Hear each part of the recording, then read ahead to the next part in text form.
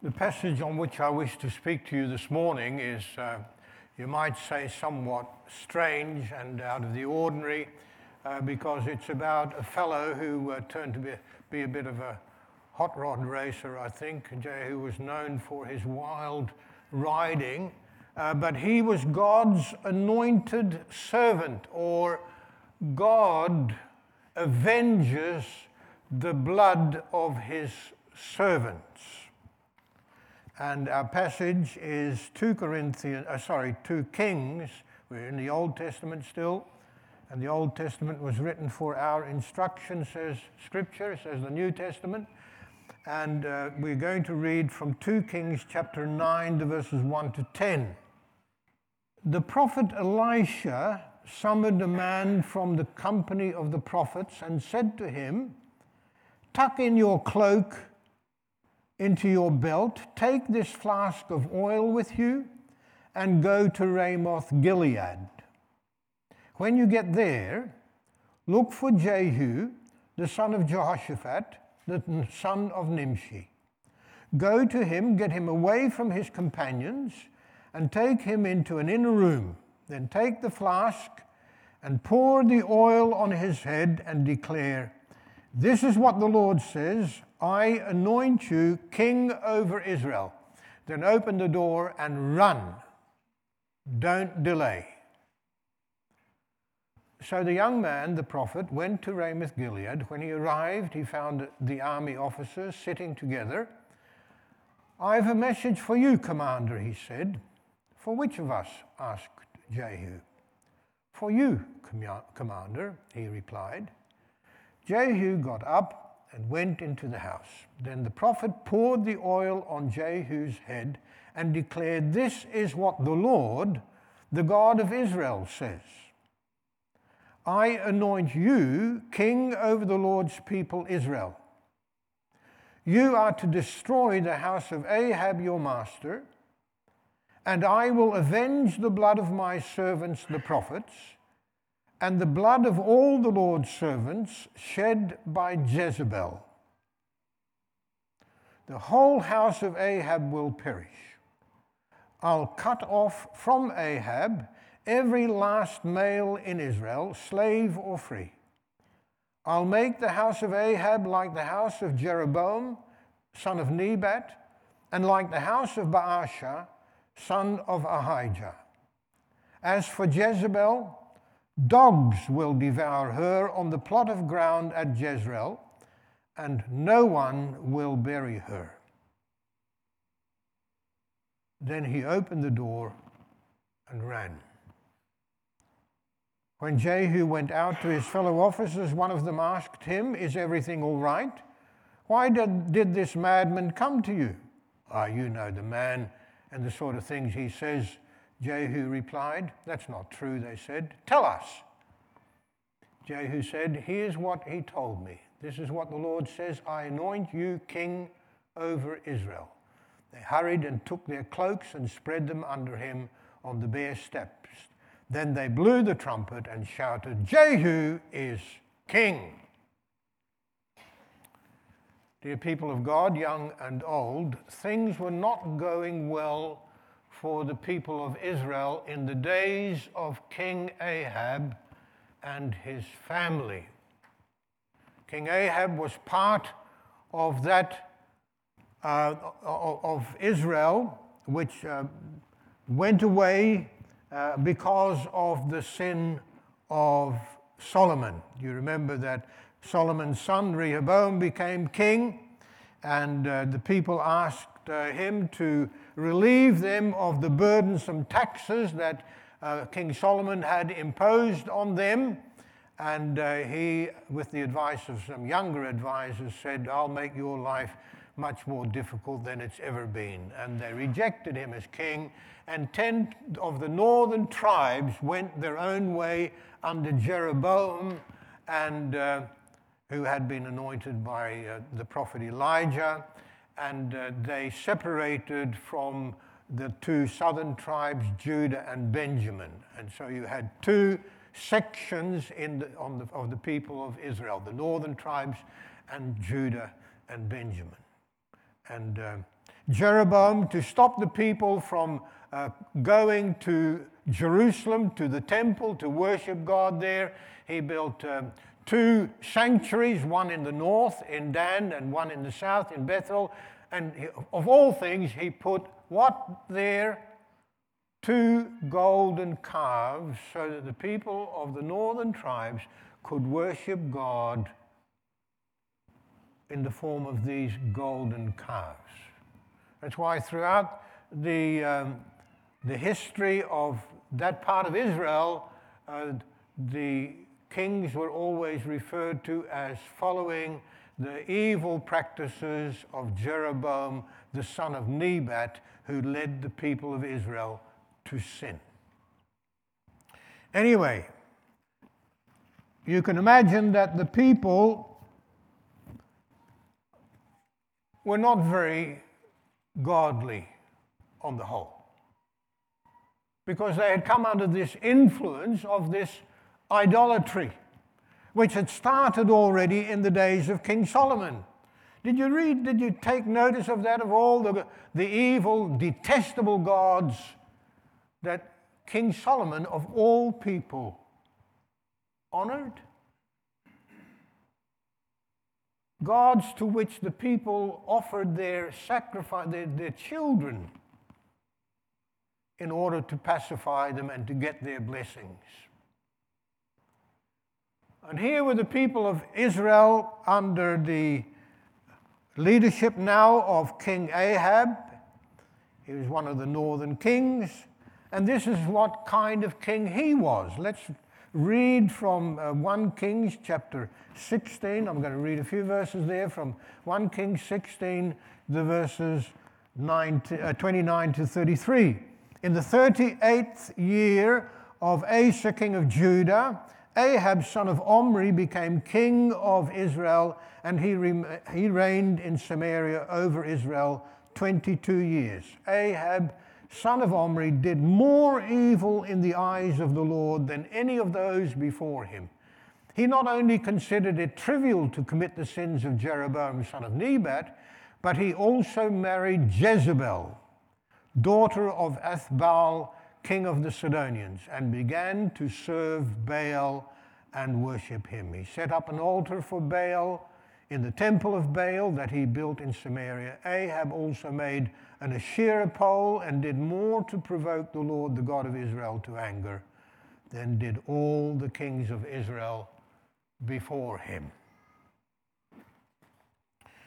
So Ahab, an ungodly man, an idolatrous man, was now head of the people of God in the northern part of Israel.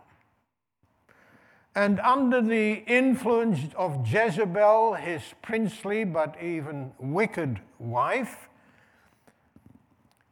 there was not only worship of the heathen god Baal by the people of God who had been brought out of Egypt into the promised land. They were now living in the promised land. And they had, under David, had taken possession of all the land that God had promised them. So they were living under the care and blessings of God. But there was idolatry being officially promoted in their land. And with it came an increasing amount of persecution, of opposition to the Lord and to his people. The prophets of the Lord were expelled by Jezebel and her henchmen, and there were 850 prophets of Baal and Asherah who were supported by Queen Jezebel. And there was oppression, political correctness, and fear. Why? Because God and Baal cannot exist peacefully together. God and atheism, or God and any religion that is opposed to him, cannot exist peacefully. Those who reject God and his ways will always try to suppress and outlaw the true religion of the Lord God of Israel. What we are seeing happening in our time. We see more and more opposition publicly to God and to His Word.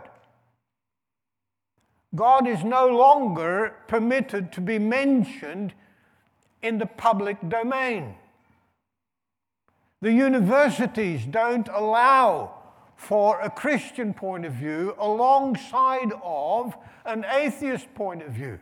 It is assumed that the only legitimate point of view is materialism and humanism. And belief in God may be held to, but do it privately, and don't push it upon us. Don't, what's the use they use? Don't force it upon us. The ungodly can say anything they like, and they can promote anything they like. But the Word of God is suppressed.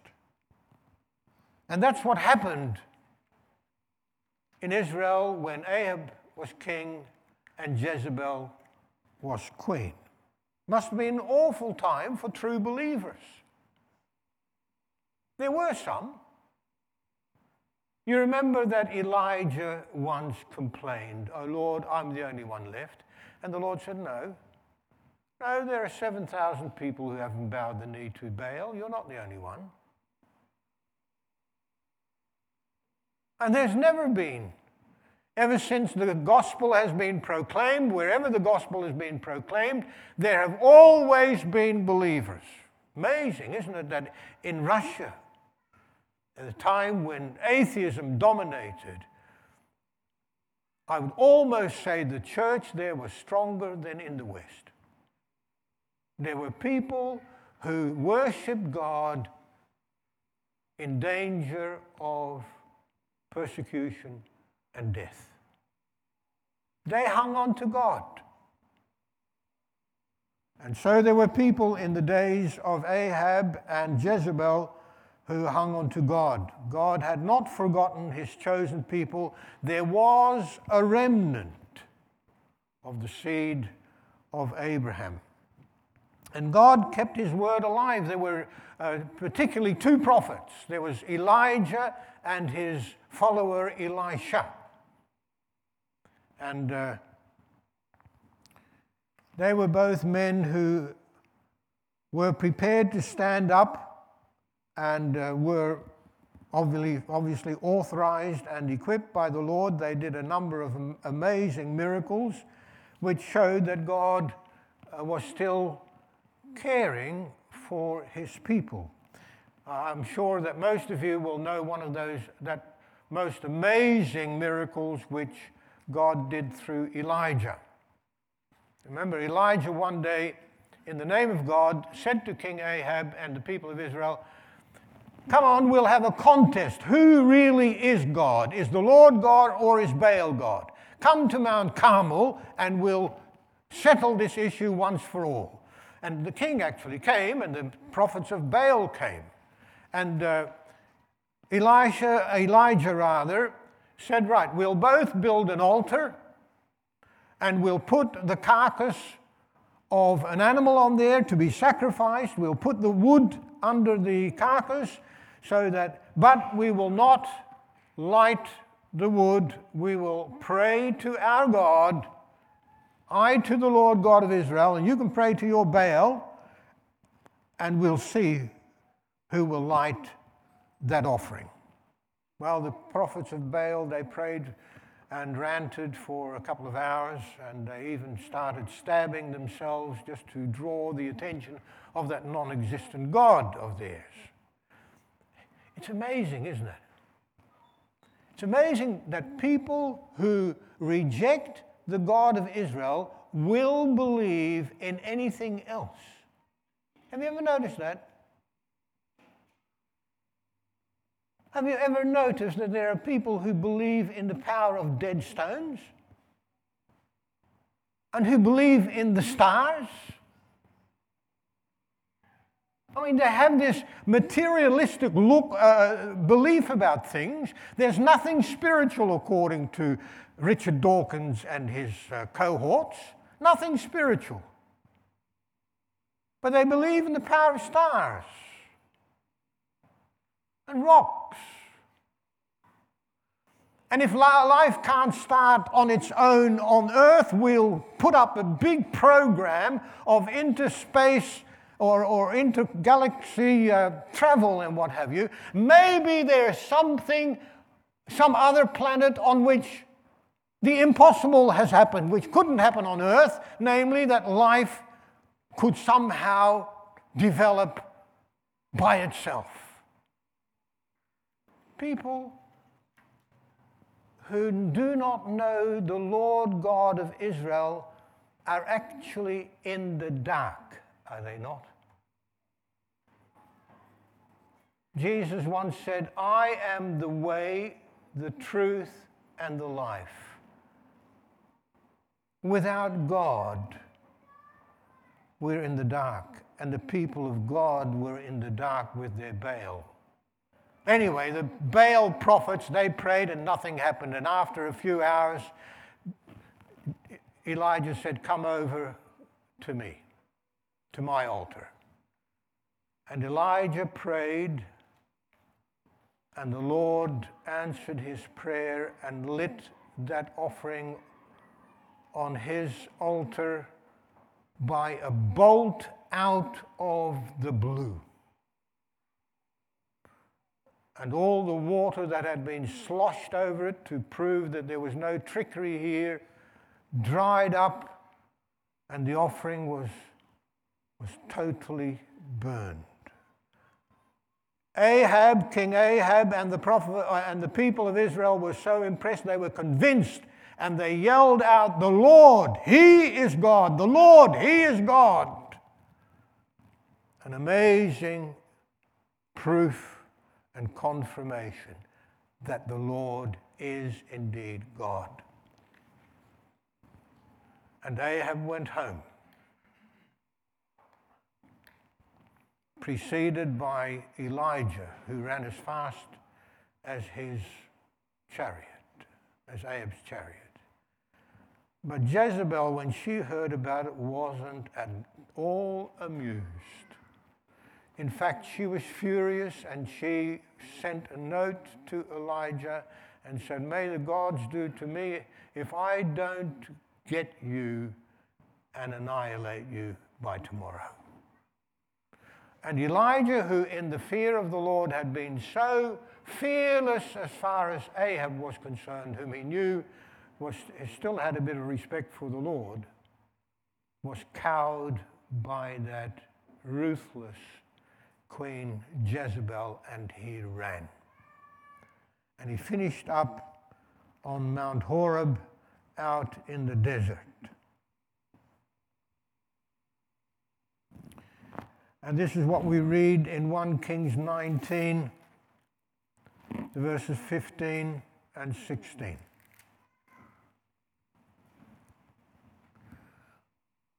The Lord appeared to Elijah there, and the Lord said to him, go back the way you came and go to the desert of Damascus, and when you get there, anoint Hazael king over Aram, also anoint Jehu son of Nimshi king over Israel, and anoint Elisha son of Shaphat from Abel Meholah to succeed you as prophet. God, as it were, said, I'm still in control, you know. And I'll work through men whom you are to appoint, whom you are to anoint, another prophet, a couple of other kings who will carry out my will in this matter. And we note that Elijah immediately found Elisha and threw his cloak over him, and Elisha succeeded Elijah as prophet. But sin and corruption still seems to have been the order of the day in the kingdom, because ruthless Jezebel still exercised her evil powers in the palace. In other words, God's people have had to go through very rough times in the past. And not only in the past, today. God's people are not always prosperous. God's people don't always enjoy health or peace. God's people have often lived under persecution in times of war. And we need to remember that. We need to remember that we need to have a faith in God that can endure persecution, jail, and even death. There are many Christians who have the idea, well, if we worship God, and some preachers actually proclaim that, if we worship God, then everything goes right. We'll be prosperous, we will be healthy, every prayer, every desire will be met.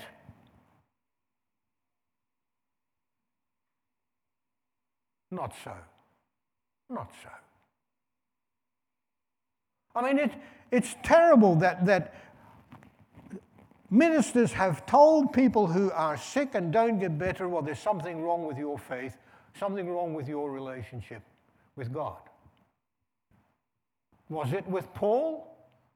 He had something wrong with him, and he asked 3 times, Lord, please take it away. And the Lord said, no, I've got a purpose even with your handicap, whatever that is.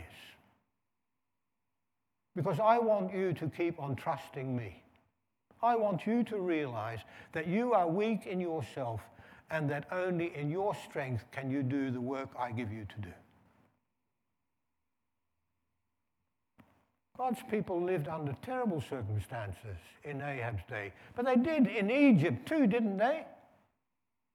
Didn't they? For how long was that? 400 years. Much of that in slavery.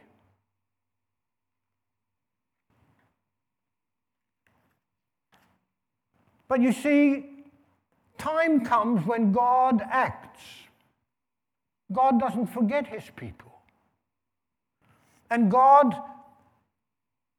got Elisha to anoint this man, Jehu, and he was given a task. What was the task? To destroy the house of Ahab. Why? Because Ahab had been such an ungodly ruler over God's people. And he had allowed Jezebel to see to it that prophets of God would be killed and that prophets of Baal would be promoted. So Jehu was anointed king. And he destroyed, the first thing he did was race off to Jezreel, where the king Joram, who was the son of King Ahab, had gone. And before any rumors could get to Jezreel, to the king Joram there, that Jehu had become king, Jehu came there and he killed them. And Jezebel even tried, I think, it's my reading of it, tried to seduce him. She painted her eyes, and some of the commentators say that she did that to present herself beautiful for the occasion. Still, she was the queen. I think she thought that she still had some attraction in her old age, and she challenged Jehu, and Jehu said, throw her down from the window, and she splattered dead on the ground, and the dogs ate her as the Lord had said she would. Jehu carried out the mission God had given him. Now, that's something different than lots of Christians think about when they think about God and the Lord Jesus, don't they? Because Jesus is all peace and love, isn't he? Is he? Yes, he came as Savior, and you better make use of the time that is today. Because there is a time that Jesus will come under another hat, as we say. God is watching his people, leaders and followers alike. And as we read in James, God expects his people not only to be hearers of the word, but to be doers of the word. And the fact of the matter is that, like Solomon, you can be called to be a servant of the Lord, and you can be richly blessed, but the time may come that you hold on to other things more than onto God. You can drift away from God. I think most of us will be familiar with the parable that the Lord Jesus told about the sowing of the seed. Remember? Some seed fell on the path, and that was straight away taken away. And other seed fell on rocky ground. People were enthusiastic in their acceptance of the word, and they seemed to be excited about the faith in God, but they had no depth, and they withered. Others fell among thorns, and the cares of the world took over. That's what can happen. Your love for the things of the world can take over from your love for the Lord. And they can become more important, and you will want to hang on to them, even if that is in disobedience to God's word.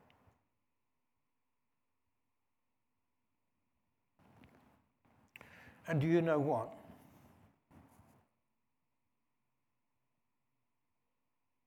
The Lord Jesus is going to come again, isn't he? The first song we sang this morning was about resurrection, wasn't it? And I noted that there was very much emphasis in that song on our resurrection. We're going to be resurrected. Yes, on the day that the Lord Jesus comes back in glory to do what? I believe in the Lord Jesus Christ, we say. Conceived by the Holy Spirit, born of the Virgin Mary, suffered under Pontius Pilate, was crucified, dead, and buried. He descended into hell. The third day he rose again from the dead. He ascended into heaven. And from there he shall come to judge the living and the dead. Jehu was a type of Christ, who would carry out God's wrath upon those who would not repent and who would not place themselves under the blood of Christ. You see, God must punish sin, must punish opposition to him and to his word. And either your sins have been punished under Christ when he died on the cross for sinners, or if you stay outside of Christ, you're on your own with your sins.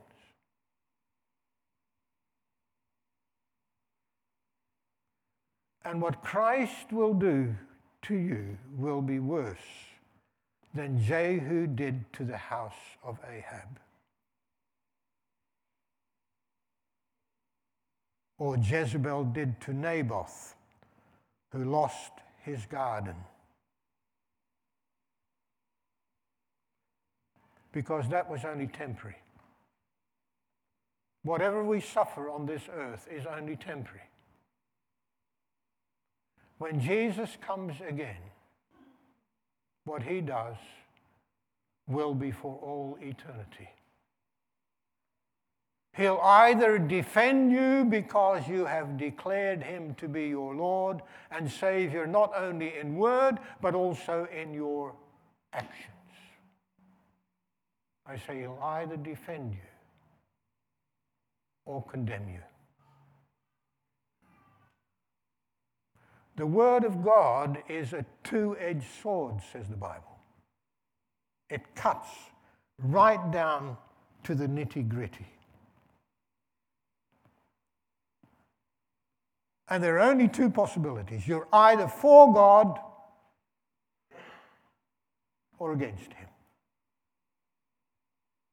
You either know that he loves you and you surrender to him, or you defy him. And when you defy God, you will always lose. Today is still the day of salvation. The Lord is still calling people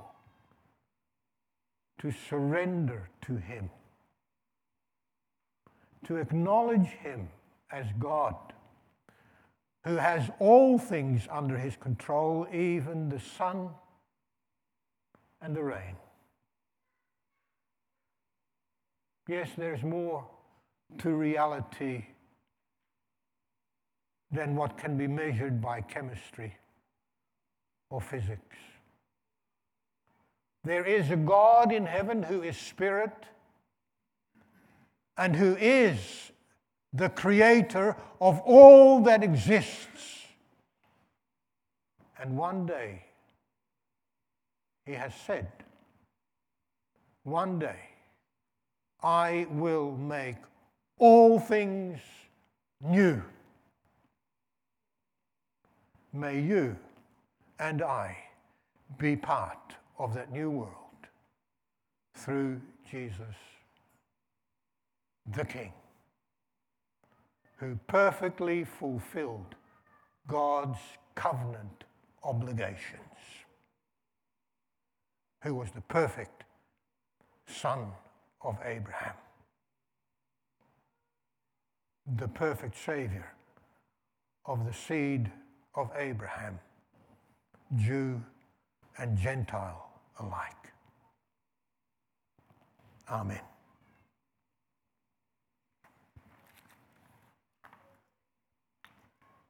Let's pray. Lord, you are almighty. We acknowledge your sovereignty, and we pray, give us the grace to live by faith in Jesus, not only as our Savior, but as our Lord,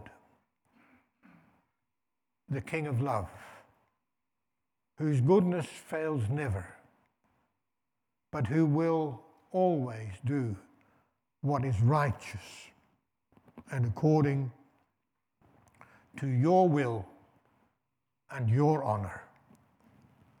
Amen.